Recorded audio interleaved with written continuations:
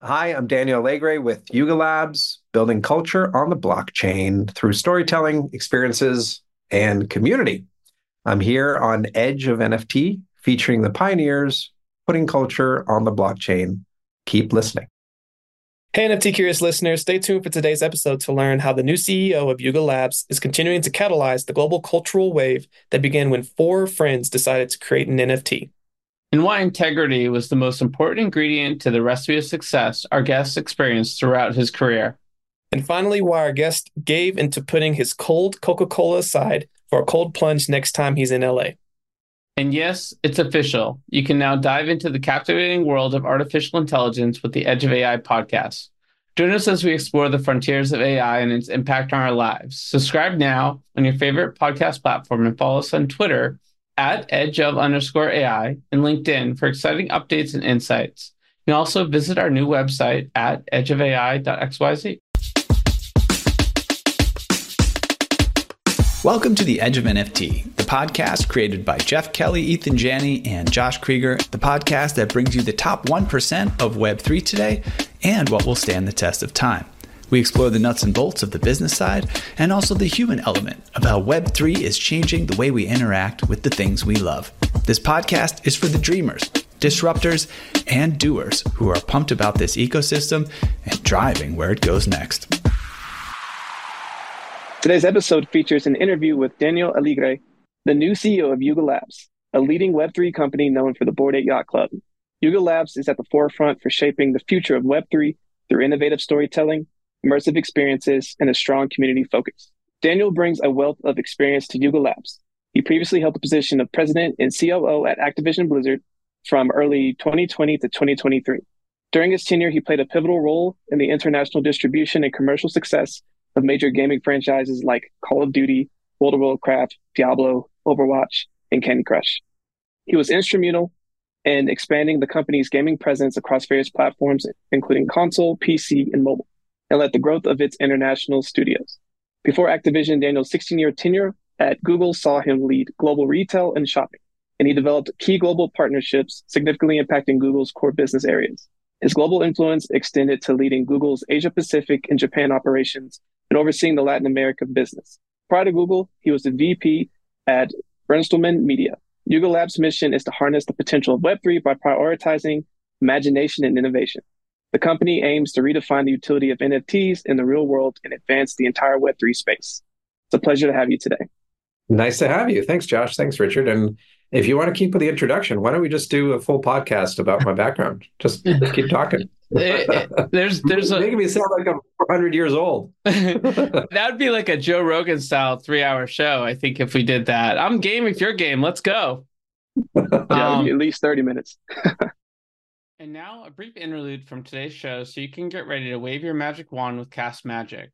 Our team has saved a ton of time and money using Cast Magic for our show, and the potential use cases are boundless for any company creating content. Imagine turning a single recording into a goldmine of engagement for any type of show, webinar, or other type of audio and/or video content, whether it's short or long. With Cast Magic, you can save over 20 hours a week. No more tedious transcribing or brainstorming social media posts. Cast Magic does it all, generating show notes, summaries, blog posts, and even newsletters in minutes. Think of it as your content alchemist, transforming every audio or video into a treasure trove of valuable content. Want to experience the magic? Get a 7-day trial on us by going to bit.ly/castmagic referral and join Cast Magic's vibrant Slack community of over 1,000 innovators. Don't just create, cast your magic with Cast Magic. So Daniel, I heard through the grapevine you're sort of also based in Texas, like Richard, huh? I am. I was living in San Francisco for a long time. I relocated from New York to San Francisco back in '99, and with some interludes in Asia, Singapore and Tokyo and Beijing, I was almost about 20 years in the Bay Area in San Francisco. And there was around halfway through COVID, there was this big caravan of people leaving the city. And I said, where you guys are heading? I said, oh, we're heading down to Texas. So packed up the kids, packed up the dogs, and got on the caravan and ended up in Dallas. So I've been here for 2 years. There you go. Well, Caribbean is coming back to LA. There's a lot of folks recently coming back into the mix here. But I am curious, like with all that transplants from California, there's been a lot of biohacking here in LA where people are just jumping into cold baths of water randomly throughout the city. There's all these cold plunge places. Is that trend carrying forward in Texas too? I don't think so. You have to remember that Texas is an oil state. I'm trying to say with the Southern drawl, oil state. So the idea of something really cold, now it's probably still very much heated with oil. But I've heard about that, and I don't know if it's a passing fad or not. But my grandfather, who lived a long and healthy life, he would shower every single morning with ice cold water, would never turn on the hot water. He just espoused the wonders of it. But I don't know, just warm water is so good. Like, why would anyone jump into a vat of ice cold water? You tell me, Josh. So I've been doing it for about a month and I've gotten up to 10 minutes of this craziness, usually in two rotations of hot cold. And it gives you a kick. Like I feel better after my workouts. I have more energy. I think Tony Robbins was onto something, your grandfather. So next time you're in LA, I'm down to sort of make sure you kind of check this box like every other trendsetter in this city of ours. So come on by, Yeah, let's do it. and just to add to that real quick for the benefits, I played D1 football, and during our two a days, they made us do cold baths after our stuff. So like, there's definitely some use cases, and I know it works. It's not ideal. I'm from Louisiana. I don't like the cold. It works, but like, not my cup of tea personally. Yeah, there is also such a thing as called Coca-Cola. Coca-Cola really makes you like wakes you up and gives you a lot of energy too. So I don't know. Cold ice or really nice cold Coca-Cola. Not sure which one I'm going to go for. Choose your own adventure, which is sort of the Web3 way. I think we really should sort of start by like telling a little bit of the Yuga story, and then we'll kind of go into more of your background. Like a lot of these interesting projects, and I remember the day after Bored Ape Yacht Club launched, it was a couple of friends, four friends getting together saying, let's make an NFT, right? And then in this case, one thing led to another, and you have a global company with a huge community behind it. How did that company evolve from that initial spark? How do you see it? And you've seen a lot of companies evolve, like Google and so forth. So I'm just curious how you sort of look at the sort of genesis and history of this company.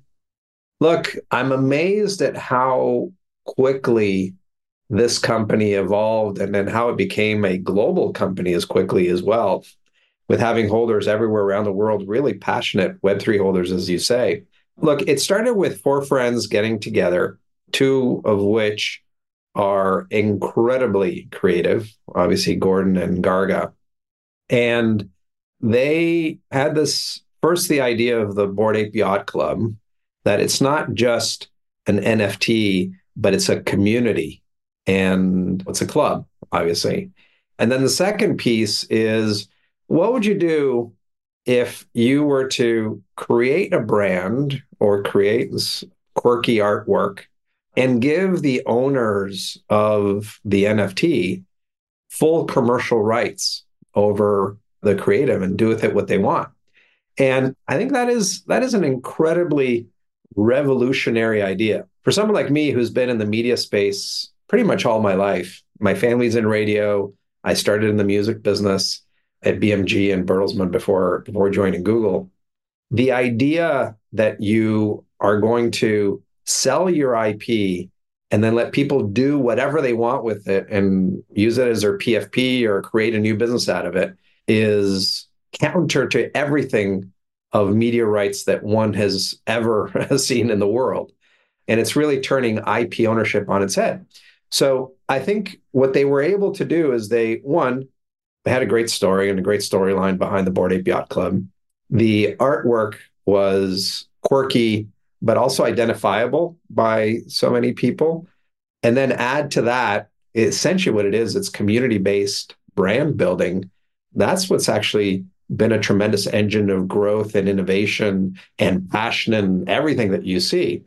So it's fascinating how a company that's 2.5 years old has evolved and has struck a chord and most importantly, has been able to create what is, for me personally, the most incredibly connected and tight community that I've ever seen. And I've seen some really strong communities at Blizzard, people who love the Blizzard games, and Google. It's really fascinating. And it's also an honor to be at the helm of this company.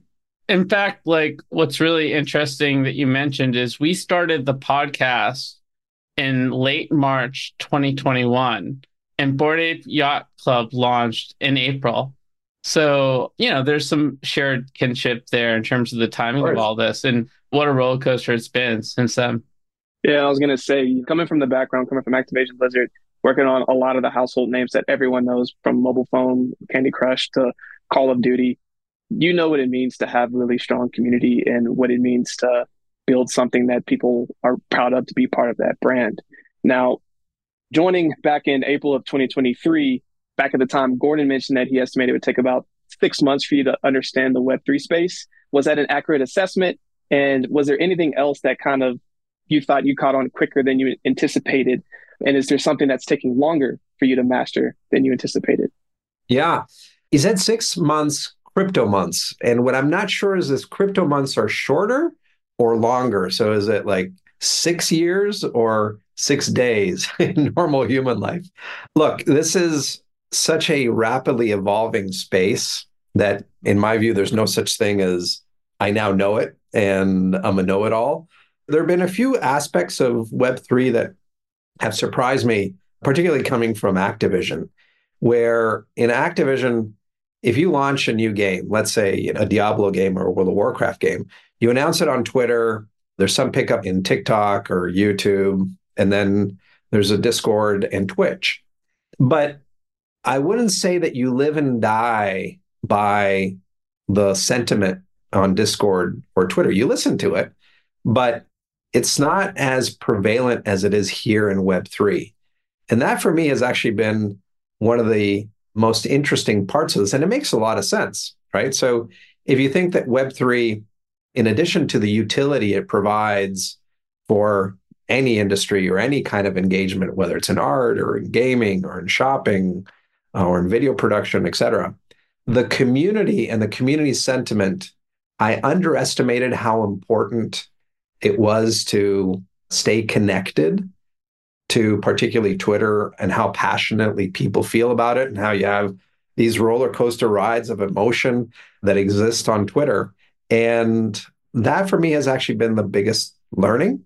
So I didn't think I'd be spending as much time as I do on Twitter. But now that I'm on and I listen to the feedback and I get some really great ideas from people and I stay connected with the community, I realize how powerful it really is. And I think the other one is this is just such a rapidly evolving space that it's a little bit like gaming, where in gaming, there's no such thing as the winner takes it all, right? So if you have a great mobile game or a great console game, not only is it good for you from a business perspective, but it's also good for the other console game makers and all other mobile game makers, because it is the hockey stick growth in gaming. Well, multiply that by oomph in Web3, because we're really in the very, very early first part of the first inning. Forget about early innings, first part of the first inning. This space is evolving so rapidly that I actually applaud innovation that not only happens at Yuga, but it happens anywhere else in the space, because we have a shared interest. And the shared interest is to evangelize what Web3 can really do and how it can transform experiences. And that was also a key learning, the importance of Twitter, but then also the importance of actually supporting others in the community, not only our own community, but other projects, because we're all in this together. And that's making the Web3 much more useful and accessible. You don't really see that, I guess, among big gaming players, right? You see it among like game designers and game studios and gaming platforms, but not like the makers of one game. They're not necessarily going to reach out to the other guys and say, hey, how can I help you with your game? Right? That's right. I guess along that, as also a student of innovation in a former life, I was a management consultant and I did commercial innovation and government innovation. And then that was a big difference doing that versus having a food tech company and sort of running sprints there. I'm curious, sort of, as you've stepped into this role at Yuga, you've clearly have looked at like release schedules and information sharing and how Yuga does that compared to what you did previously in some of your other roles, particularly Activision, where maybe things are held a little bit closer to the vest than Web3. Have you tweaked the Yuga model to be a little bit more private in some ways? Or have you sort of embraced this Web3 way fully? Do you think there's something to learn from your experience in gaming, for example, that you've applied to Yuga? That's an excellent question, Josh. And I've thought about this a lot. I joined Google when it was still a very small company. It was a few hundred people in the company when I joined. And the ethos at Google was launch and iterate. It was okay that you were in alpha or beta, but you launched it out there and then you figured out what was working and get users out there to test whether the product resonated or not. And as Google grew, and I ended up leaving Google when it was from a few hundred people to over 120,000, I think, when I left, the development process was such that they were much more concerned about the brand and ensuring that all products were perfect. So that launch and iterate concept was only in a few fringe areas of Google, but not the core product. Now you move to gaming, and particularly companies of the size of Activision Blizzard, where you have these mega franchises that take 2 years, 3 years, sometimes 5 years to make, hundreds of millions of dollars that are at stake. It's hard to bring that mentality of test and innovate unless you're working with brand new IP, just kind of launching it out there and see what works. So the benefits of the early days of Google were that you were much more transparent and raw in what you were doing. And the community, which in the early days of Google was seen as a true innovation engine. So they gave them a lot of slack for technical errors and such. And the community actually made the product bigger and better. So there's benefits there that I think Yuga has done a really good job with.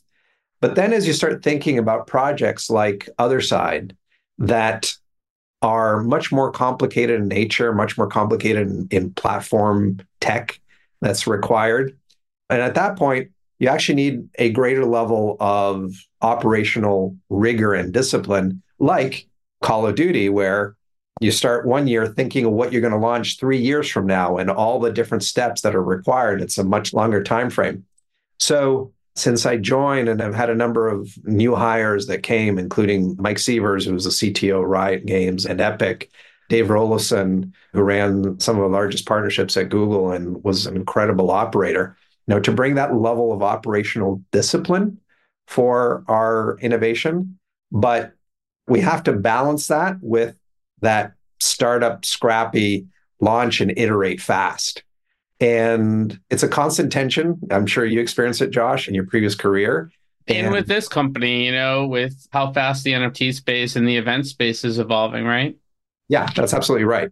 So we're still actually striking that balance. And we hear from the community where they say, hey, as Yuga become much more secretive, or you're not really releasing as much and you're not telling us as much. And we've tweaked that actually over the last couple of months, where we're much more proactive. We actually separated our gaming Twitter handle from the rest because we were flooding, for those who weren't necessarily passionate or interested in gaming, we were flooding their channels with that information. So we're actually doing, I think, in my view, a much better job. But there's still some work to do to ensure that people know what it is that we're working on and that we get uncomfortable in some of our launches and go, okay, here we go. Let's see what they say. For me, it harkens to the core of human psychology, where I think in some cases we think we want to know more than we do. We actually do enjoy surprises, but not all the time, right? It's just like surprise me a little here and there. It depends what else is going on in our lives. And if it happens that what you guys are doing is the most exciting thing in someone's life, they're going to be really curious, right? Actually, I want to lean into that because one of the things that I thought brought a lot of joy to a lot of people initially in the Bored Ape community is all of a sudden mutanates came out, right? So if you own one, all of a sudden you're getting airdropped this mutant. And you're like, wow, like this is so cool. If you become part of it, then you're like, oh, by the way, we're building a gaming, we're building other sides. And they're like, oh my gosh, this is awesome. Like you keep building that up. And so that was one of the big things that came out in 2022. And obviously are still working on that. But Daniel, I've been curious, like what's been the focus on the back half 2023 for Yuga and where a lot of your focus has been? On a number of fronts. First, when I first joined the company, what I did is I took a much closer look at our holders and where they are and what they're interested in. And two things really stood out. One, obviously, Bored Ape community, really, really strong, incredibly entrepreneurial, but also very global in nature. And we had done our first two Ape Fests here in the United States. We were already actually going down the path of doing Ape Fest in Vegas, believe it or not, for this year. And again, I looked at our holders and said, well, what have we done for our holders in APAC? And we hadn't. It is and was a relatively young company. So I said, let's do something really unique and different in APAC, not only to serve our APAC holders, but also to have just a very different experience for our North American holders. So we announced that we're going to do Ape Fest in Hong Kong. And that was, I guess, now a month ago already. Wow, went by fast. But it was incredible just to see people from everywhere around the world and our Hong Kong and China-based and Asia-based holders, everything they did for the community ended up being not only a 2-day Yuga hosted event, but ended up being a 5-day community-based event that was just absolutely spectacular. So ensuring that we are connected with our global community, and I spent a lot of time traveling in Europe and in Asia since I joined. That was one. The other is when I first joined, there was a lot of unhappiness in particularly the CryptoPunks world. They felt that we weren't really respecting them and supporting them, and it was all about BAYC. And I realized very, very early on that even though we do have both holders of CryptoPunks and Bored Ape, the CryptoPunks holders really, really, really care about the artistry and the elegance of what CryptoPunks really means, as obviously being the first NFT collection out there. So we've done a lot of work of elevating our overall partnerships with museums around the world. We had the Centre Pompidou in Paris, had an exposition with CryptoPunks out there, doing much more engagement events for our CryptoPunks teams and community holders. So I think we're in a much, much better place because we recognize what they stand for and what they value. And I think that's great. And then on the Bored Ape side of the world, honestly, I didn't expect this, and it makes a lot of sense. If you give someone ownership over the IP, and a lot of them are very entrepreneurial, well, they're going to do some crazy things with them, whether they create ape water or ape whiskey, or someone who has a hamburger joint in the Philippines with their Bored Ape. That level of made by apes entrepreneurship is phenomenal. And we've been very, very supportive and leaning in to how we can help this whole ecosystem build businesses off of the made by apes. But we still have a lot to do. Meebits, we've got really interesting plans that we had. We showcased a little bit of what we were doing in Berlin about a month and a half ago for the Meebits community. Codas, we have a lot also in play. That's good to hear because I happen to have accidentally pulled off the market post mint, but pre-reveal one of the rarest cold codas and other side. So really excited to see what happens with my coda and what kind of adventures it goes on over the next year.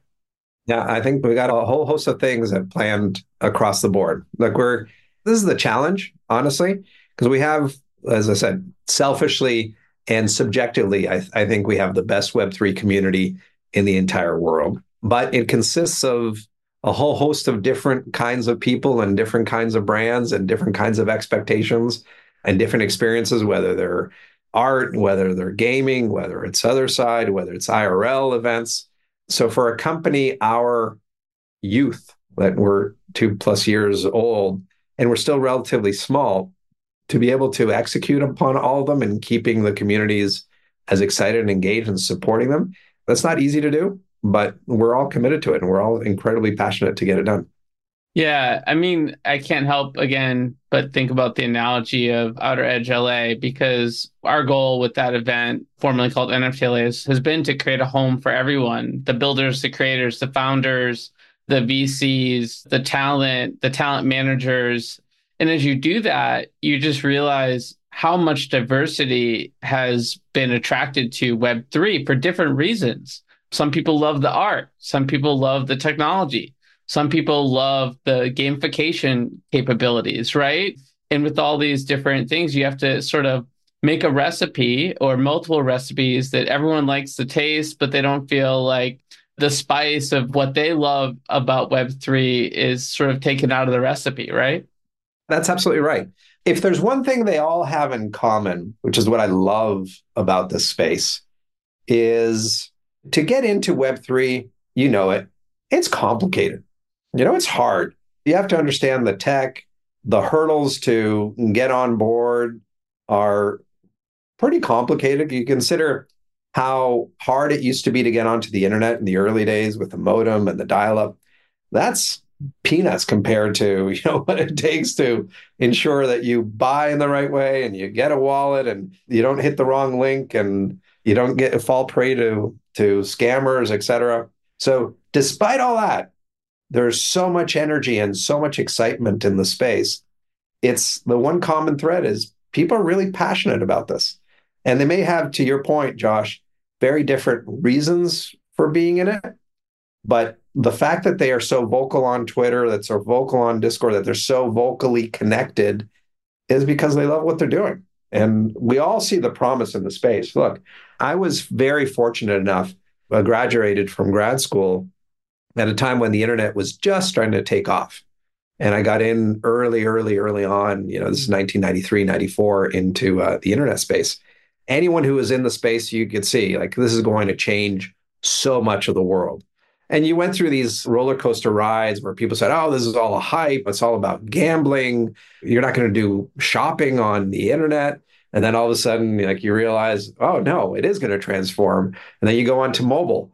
And I was lucky enough to be in the epicenter of the mobile evolution with Android on the Google side, helping build out the mobile ecosystem. And you saw it. And then same thing in gaming. I moved to gaming in late 2019, early 2020, because I knew gaming was going to be the next social networking platform because that's how people connect and enjoy each other. All this that we're going through in Web3 is so transformative. I'd say, if not as, maybe more transformative than what internet was in 93 and what mobile was in 2008. And we're going to look back on it. We're going to look back on your catalog of interviews and we're going to go, wow, you know what? We even underestimated where this was going to go. Yeah, absolutely. Well said. And someone recently shared over the fence a new coffee table book that was created about Web3 in its first 2 years. And it was so rich with stories and narrative and complexity and nuance. And it kind of gave me this warm feeling like so much has been built, the pipes for the future. And now it's time to sort of create that future. Along those lines, you started to mention Made by Apes, and we just want to touch on that a little bit more because it's a really unique and special concept. So for those at home that aren't aware, this is basically how Yuga verifies, supports, and amplifies holders made brands that are using sort of the Bored Ape Yacht Club and Mutant Ape Yacht Club NFT IP. You mentioned a couple of those use cases, and we've had a chance to experience them. We partnered with Ape Water for Outer Edge, and there was a burger spot just a little south of here, south of LA. I'm sure you've seen so many fun use cases creatively. Maybe you could kind of touch on some of the other ones that have crossed your desk, so to speak, and then your hopes and aspirations for what some of the use cases could be. I think we've seen some of that potential with Pudgy Penguins has done with Walmart and that incredible collaboration. Where do you see all this ape-made IP going? It's limitless. And this really gets me excited because I love being able to help people create businesses and create jobs anywhere around the world. And it's pretty much to any major city that you go to, you are going to find a really strong ape community. And even more exciting is when you go and there is a hangout spot that is owned by an ape holder and they apeify their location. So, for instance, every time I go to Tokyo, I go to the Roppongi district and there's an ape bar there that is just so uniquely done and has four apes right there up in the front and is not only an innovative bar in Roppongi, but it also attracts community members every time they go to Tokyo. So I love that kind of collaboration where people are inviting community members to participate and help each other. But I hark back to the early, early days of YouTube when Google acquired YouTube. YouTube as a platform went in a bunch of different directions that we could never have predicted. So when YouTube started, it was essentially a site where people would post funny cat videos and baby videos. And we thought, well, what's likely going to happen is we're going to get enough eyeballs on the platform, and then we're going to get licensed content. So we're going to get all the major studios are going to license their content. And you're going to be kind of like Netflix, right, on YouTube. But what we didn't expect was, yes, it went down that path, not as extreme as Netflix, but obviously you can see a number of licensed content movies on YouTube. But the UGC aspect, the user-generated content aspect of YouTube really took off, where you had content farms that made content just for YouTube. You had the influencer economy. You had talent agencies only for that, a way to do commerce. So if you provide a platform where people can actually own their businesses and innovate, that's where things really take off. And that's what's happening here. So we have, as I mentioned, I bought neon signs from a guy who makes Bored Ape neon signs that should be coming, I think, in the next 2 days that I'm going to put up in my wall over here. Shirts, whiskey. There's a great Polish holder who makes fantastic whiskey. And we actually did this at Ape Fest in Hong Kong. We had this whole wall, what we call the bodega, that was actually dedicated to all our made by, or some of our made by apes holders who've created businesses. But a lot of those are offline businesses. And what I mean by that is you're selling water, you're selling whiskey, you're selling beer, you're selling clothes, you're selling neon signs. Where I think other side is going to come in and how this whole space is going to evolve is similar to YouTube, where you're going to have innovation of IP and the shared IP that happens in community-based IP creation, and new digital models are going to be created. And there's already some that are evolving where, there's a company that has licensed the Bored Apes from some of our holders, and they're making casual games out of them. They're making puzzles, and they're finding ways to generate new engagement and revenue.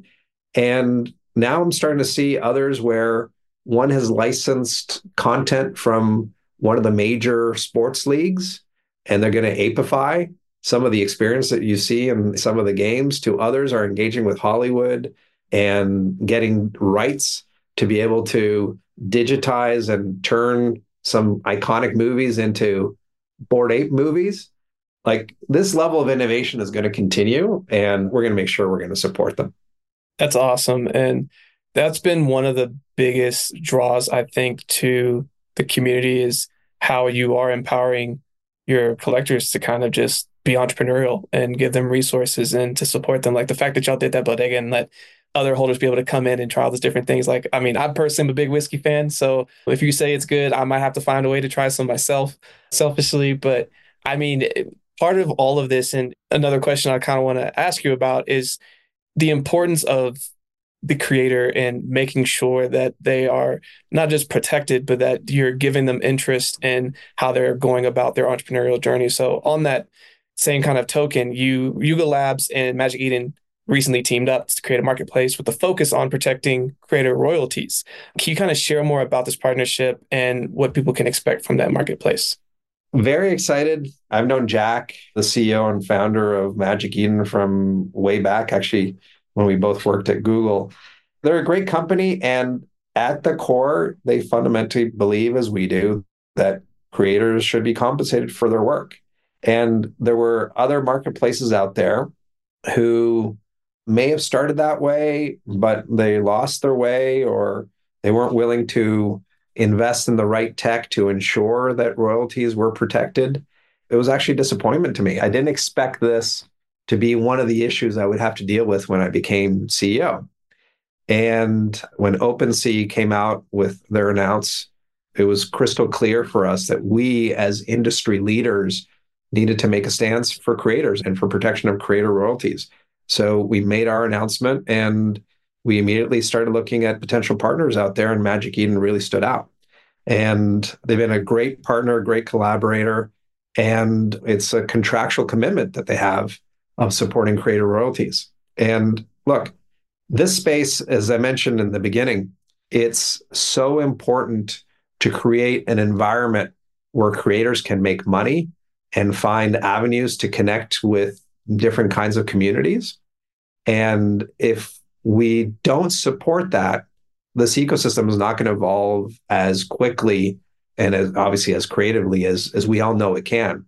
So setting the ground rules right from the beginning, particularly with companies like us who are so focused on doing right for the industry, was an absolute right thing to do. And that's part of the commitment that we have with the Magic Eden partnership.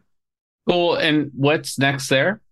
Well, they are looking at next launch of the marketplace, and we're collaborating with them. And I believe they're in discussions with other players. As I said, we're all in this as an industry together. So I think you're going to see a number of announces and launches coming out of Magic Eden. Very cool.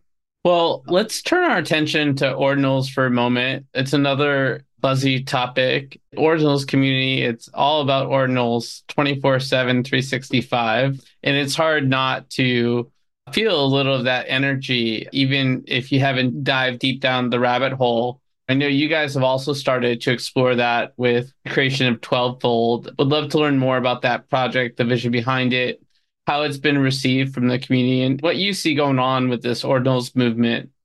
Michael Figge is a founder of We Knew and the brainchild of 10KTF. It was a company we acquired, and he's our chief creative officer. He's very, very passionate about this space.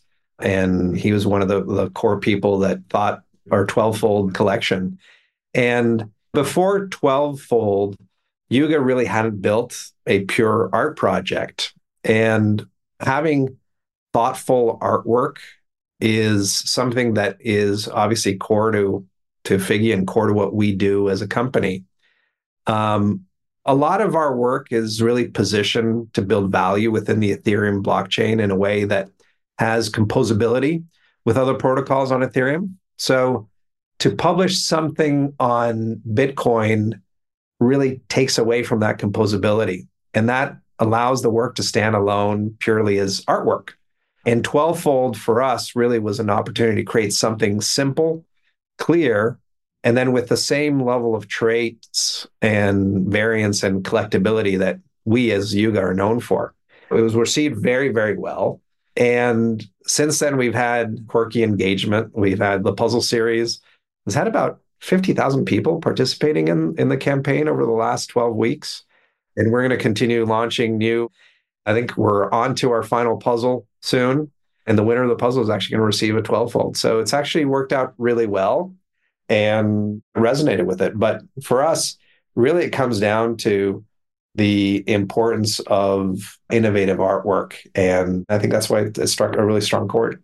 Yeah, I mean, it makes sense with ordinals. You have this immutability on these engravings on Bitcoin, which is like, some would argue more permanent than engraving something in gold or diamond. So tying that to fine art like you all did makes sense. So sounds like that's sort of how you're looking at that space at the moment. Eyes wide open. There's also like Darewise is coming out with a Bitcoin powered game. So a lot of fun stuff happening there. We'll have to see how it all unfolds. I guess the story is still being written.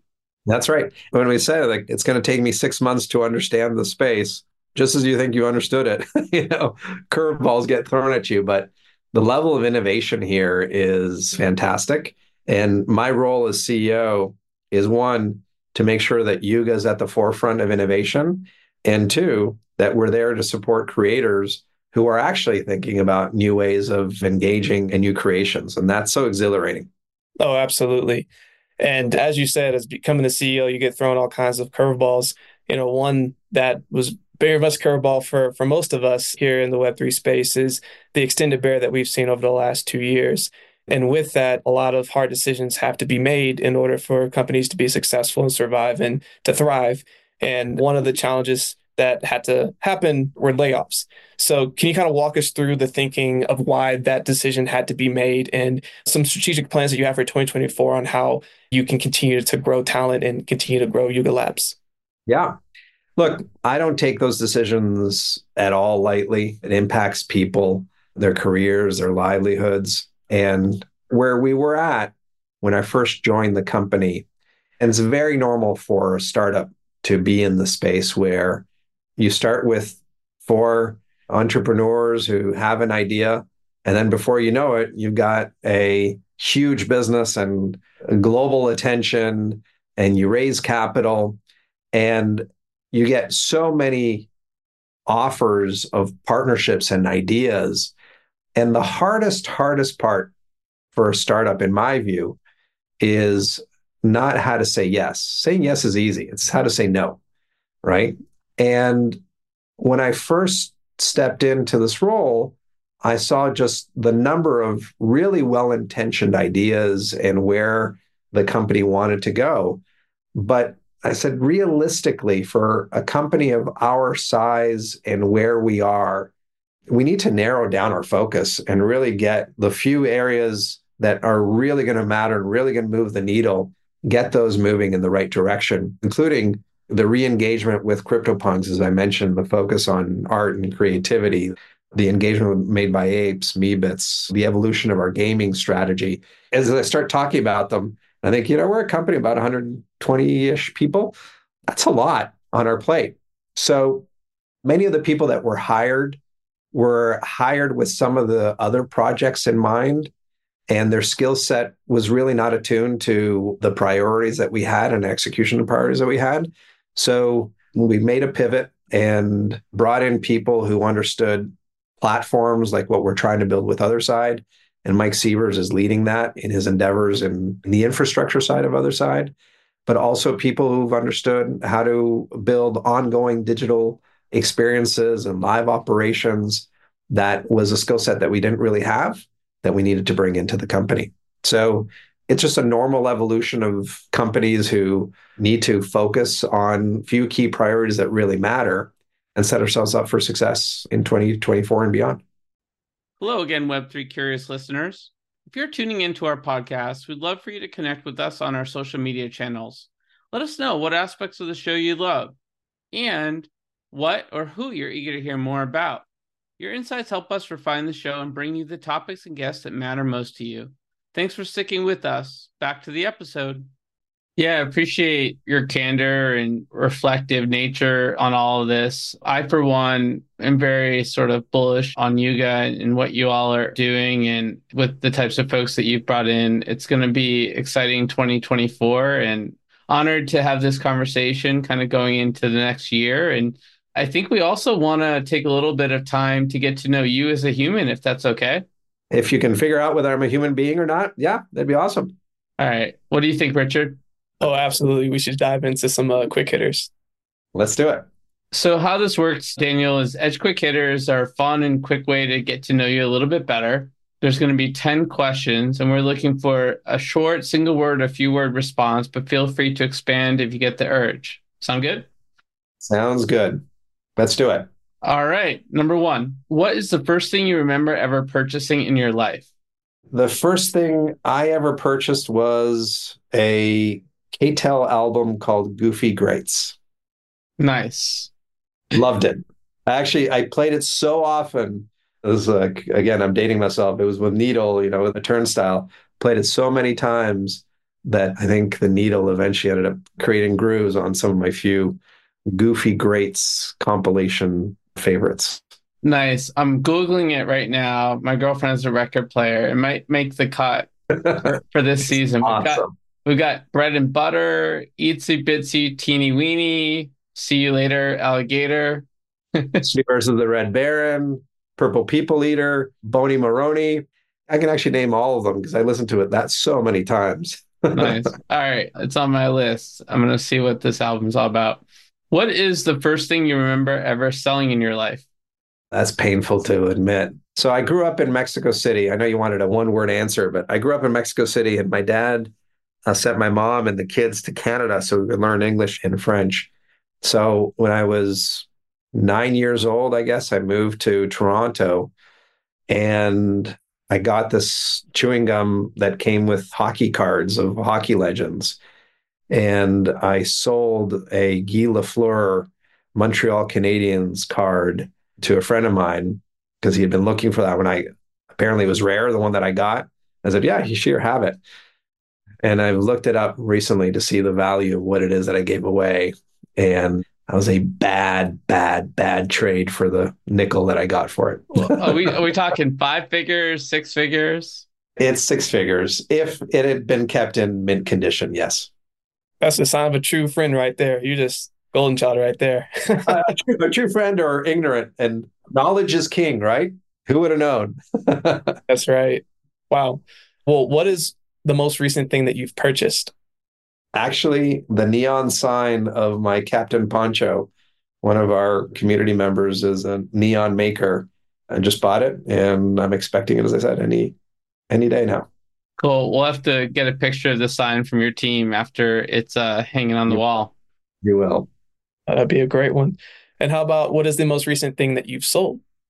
I have 5 kids, 2, 4, 10, 11, and 13-year-olds. So we've had one crib for all 5. And the 2-year-old has now graduated from that one crib. And we sold that crib. Painful to see it go, but the crib is gone. Well, it got your use out of it. And I mean, it's something that all your kids got to share. So that's pretty special. You notice I haven't sold any NFTs. I'm a holder. Now you're going to think or say, did he sell any NFTs? I haven't sold. I'm in it for the long haul. Diamond hands, baby. Right on. Daniel, what is your most prized possession? Sounds corny. Integrity. In life, if there's one thing I've learned, both from my parents and from my own experience, is you cut a corner once and you may benefit from cutting that one corner, but you won't sleep well and it'll come back to haunt you at some point in your life. So integrity is everything. That's the first time anyone's answered that question in over 300 episodes that way. And yeah, I totally respect that. My co-founder, Jeff, West Point guy, and integrity means the world to our company as well. Absolutely. If you could buy anything in the world, digital, physical, service, or experience that's currently for sale, what would it be? If I could turn things around here, you'd see I'm surrounded by 3 things: family pictures, Made by Apes products, and the band Rush paraphernalia. And what I would really, really want is the drummer of Rush's drum kit from the 1980s. That's nice. awesome. Well, I'm pretty good friends with Scott Page from Pink Floyd. So if it was a Pink Floyd request, I might be able to help you. But hopefully someone out there listening to this can phone a friend and hook you up. I'm sure someone in the ape community can help you out here. Yeah, I think so too. It went up for sale. It's a red mahogany Tama drum set. It went up for sale on eBay about 25 years ago. And someone scooped it up for, I don't know, like $1,000 or maybe $2,000. And I remember I was like, maybe I should bid for it. And no, I was focused on something else and I missed it. So unfortunately, he passed away 2-3 years ago. But his drum set from the 1970s sold for 6 figures. This one from the 1980s, whoever bought that in eBay, and I've been trying to track the person down, I can't find him or her, is sitting on a gold mine. That's awesome. It goes back, I mean, you just even knowing the power of that in eBay, like the correlation over the NFTs just probably made perfect sense. You're just like, I get it immediately. Let's go. Perfect. Yeah, absolutely right. Scarcity and uniqueness breeds tremendous value. Oh, for sure. And emotional value too. That's the other thing. I'm emotionally tied to this band because so much of my teenage years were so tied to being a geeky guy who liked Rush, playing air drums. I actually played air drums and real drums and was in a band. And I try to mimic him whenever I could. So if I could have his drum set, I actually do have, again, I know you want a short answer. I actually do have a unique drum set. I have Stuart Copeland's drum set, the drummer from the Police, when they did the reunion tour. Actually, believe it or not, I own his drum set, but it's Neil Peart's drum set that I want. It's the emotional connection piece, like you said, that really draws people in. And that's why I think what you guys are doing at Yuga makes a ton of sense. But for the next question I have for you is, if you could pass on one of your personality traits to the next generation, what would it be? I'd say constant reinvention, like reinvent yourself, reinvent the world, continual reinvention and putting yourself in really uncomfortable situations where you do new things in new ways has done well for me professionally. And I always put myself like right at the intersection of opportunity and innovation. And that's what really spurs the world. If done for good, it can really transform people's lives, as Bored Ape has done for so many people and as CryptoPunks has done for so many people.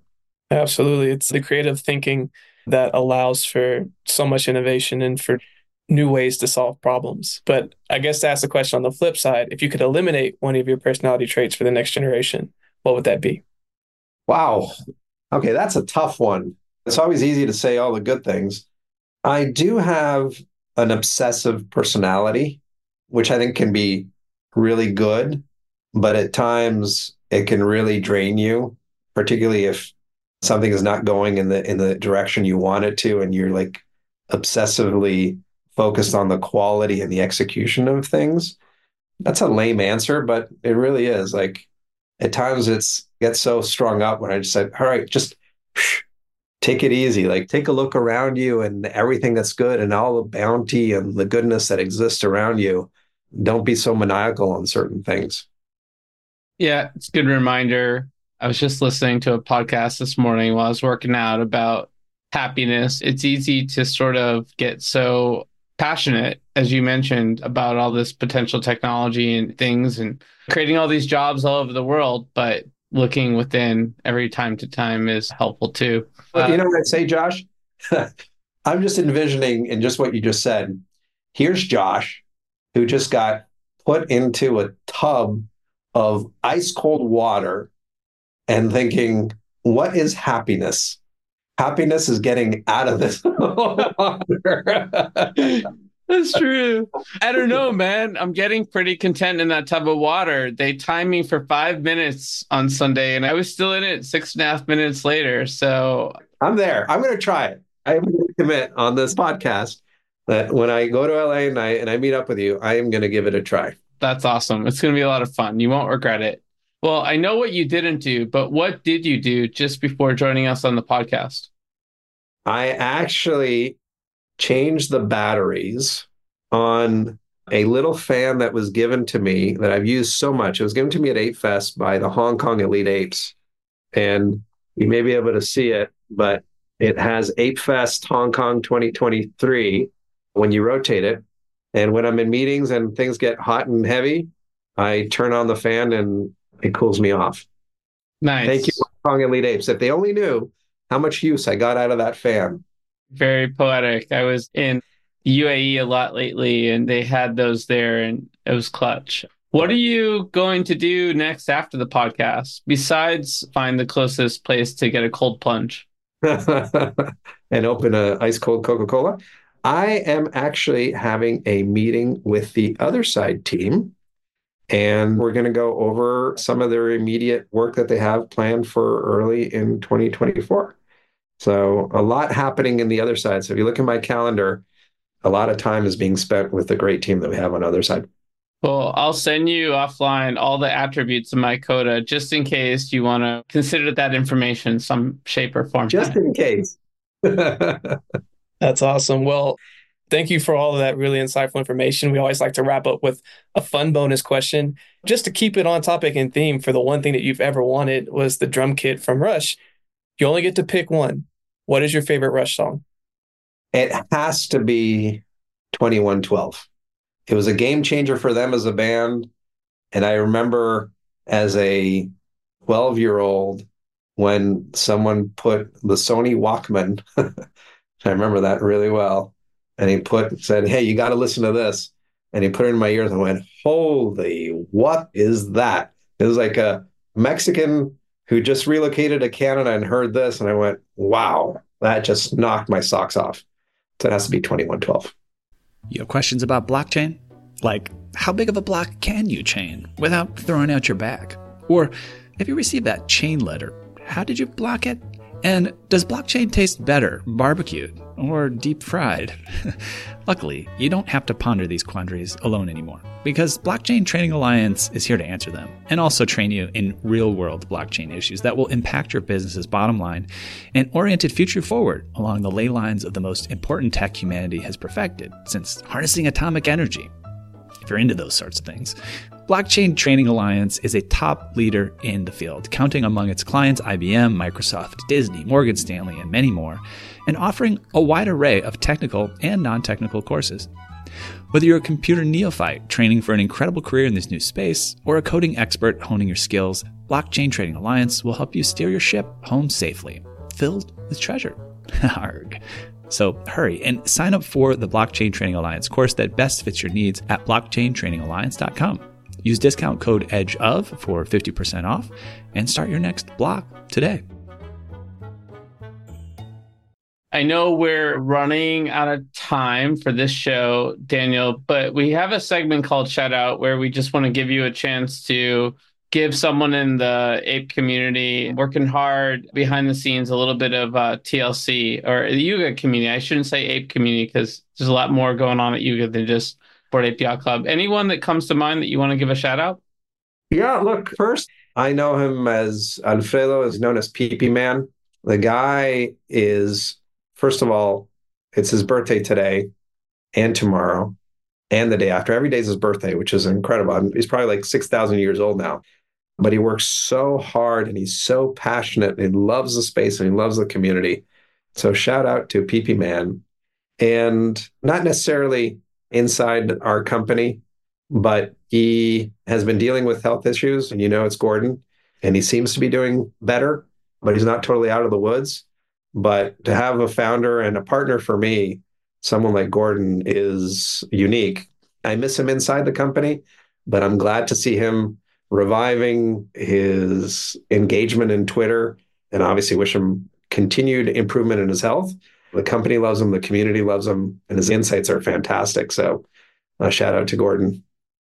Beautiful. Yeah. Shout out to Gordon for all he's done for the Yuga family and the broader Web3 community. Wishing him the best.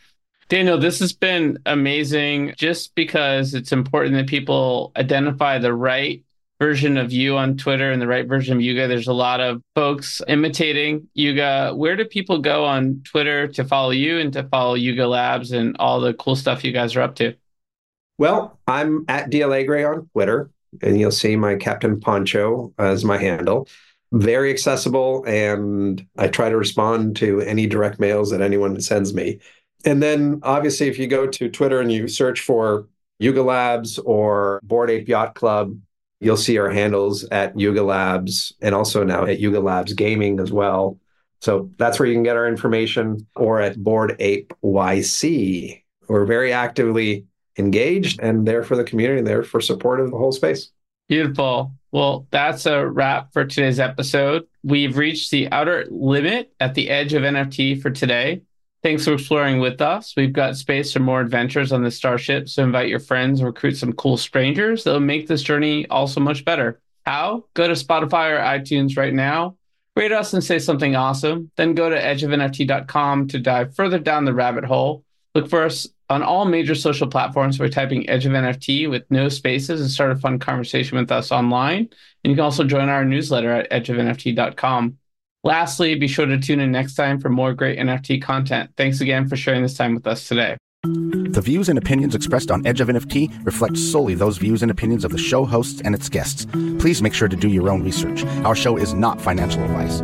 You understand that you are using any and all information available on or through this podcast at your own risk. Whenever making financial decisions, we recommend doing your own research and talking to your accountant for financial advice. From time to time, we may feature sponsored content on the show for which we receive value, and we may share links for which we receive a commission if you make a purchase through one of those links. Refer to our website, www.edgeofnft.com, for our full disclaimer, terms and conditions, and privacy policy.